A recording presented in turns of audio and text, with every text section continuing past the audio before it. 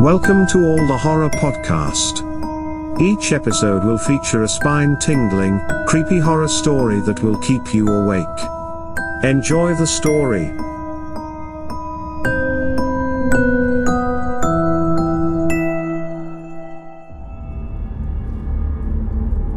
Have you ever felt the icy tendrils of fear creep into your veins, rendering you almost immobile as you watched danger unfold in slow motion? That was how a seemingly ordinary day turned into an unforgettable nightmare for a young girl only 5 years old, with memories still chilling even after a quarter of a century. Residing in Johannesburg, South Africa, in an area infamous for crime, the girl's life was anything but typical.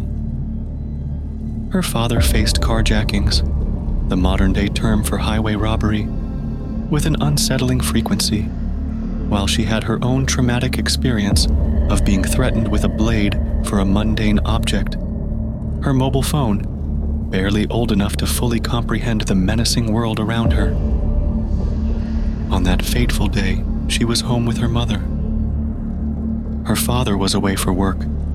Her brothers, christened as Pauls and Chris's for the purpose of this narration, were at school. She dedicated her attention to a coloring book, an innocuous activity allowing her to escape the grim realities around her, while her mother, seeking out her own solace, listened to the calming symphony of the radio and smoked a cigarette. As she fleshed out the patterns with spirited hues, their dog, Doc, began to show signs of restlessness.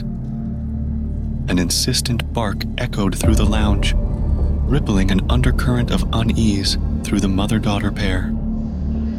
As his barks escalated, Doc began to paint a wordless picture of apprehension, making a silent plea for them to follow him to a seemingly less secure part of the house. In a profound misunderstanding that was to haunt them, they did nothing. Doc fell unnervingly silent and nestled on the girl's feet, his growling an ominous echo in the hush of the house. Suddenly, the tranquil atmosphere was shattered by an outlandish sound, the forced creaking of their massive metal gate push opening. An icy sense of dread stole over the mother as her fingers stopped the music of the radio mid-concerto. As the hairs at the back of her neck stood at attention, she could taste the metallic tang of fear and switched from mom to protector in a heartbeat. Between silent heartbeats and hushed whispers, the mother and daughter stood paralyzed, hidden behind curtains that served as their shield from the outside world. Two black figures appeared, like storm clouds rolling in on what had seemed like a clear day. They paced purposefully around the house, their movements calculated, panning the property, their voices barely audible, their intentions alarmingly clear. The mother's palm secure over her trembling child's mouth, they both held their breath, the fear in the room thick enough to choke. As the intruders finally withdrew, seemingly dissatisfied, their exit was as cautious as their entry.